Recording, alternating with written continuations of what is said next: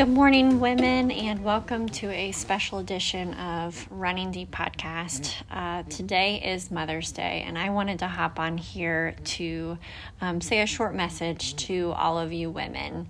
Mother's Day can be a really hard day for a lot of women, and Mother's Day can be happy for some women and hard for others, and I want to recognize that. Mother's Day is not always happy for everyone, and today we recognize all of the women who might struggle with Mother's Day, whether you're struggling with infertility, or you've lost a baby, or you've lost a child at any age, whether you're waiting to adopt, you're waiting to become a mom, or whether your mother has passed away, or you never knew your mom, or maybe you have an estranged relationship with your mom, or maybe you're a mom and your relationship with your children is estranged, or maybe you're a single woman who desires to be a mom but don't see that in the near future. The list could go on and on.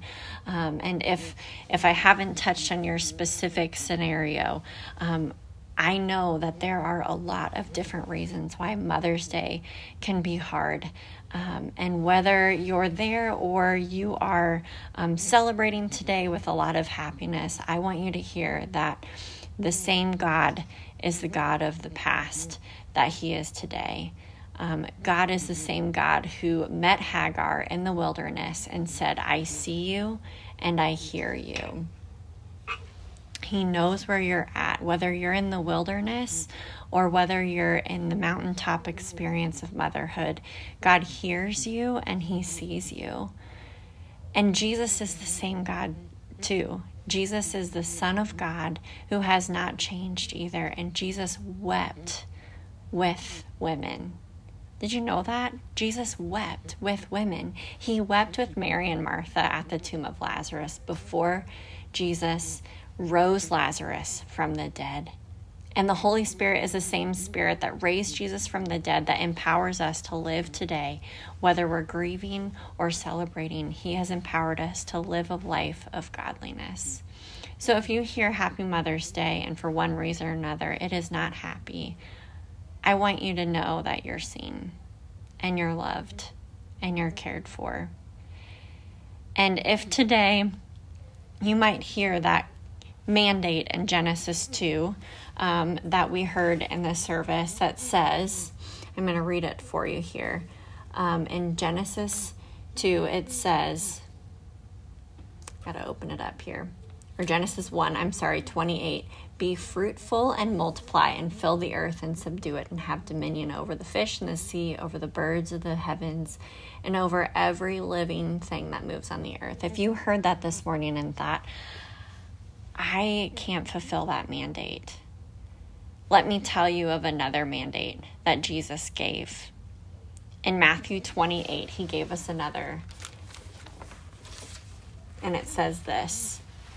This is the great mandate called the Great Commission. Go therefore and make disciples of all nations, baptizing them in the name of the Father and of the Son and the Holy Spirit, teaching them to observe all that I have commanded you. And behold, I am with you always to the end of the age.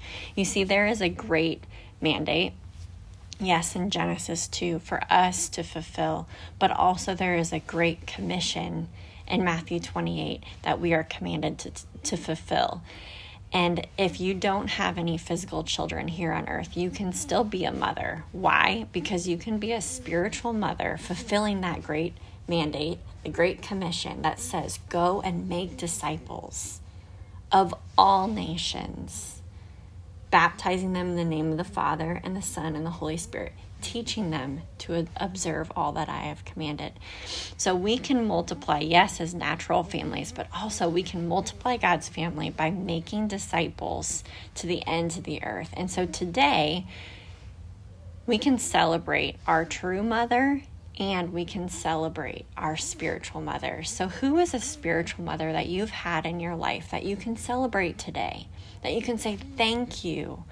Thank you for mothering me, for discipling me, for helping me be brought up in the ways of the Lord, teaching me to observe all that God has commanded us. So we celebrate those spiritual mothers. I know I have a lot of spiritual mothers in my life that I am so grateful for. So today, if you're grieving, may your grief bring you closer to the comforting arms of our God and Father, and may the sting of Mother's Day bring more joy in eternity, as all the broken things will be made right. Happy Mother's Day to all of you women out there that are also celebrating.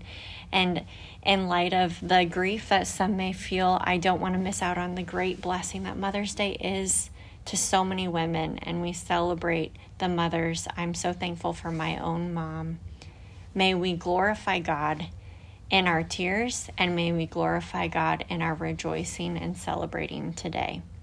I'm so thankful for your women, and I'm thankful for the joy that it is to serve with every one of you at Candeo.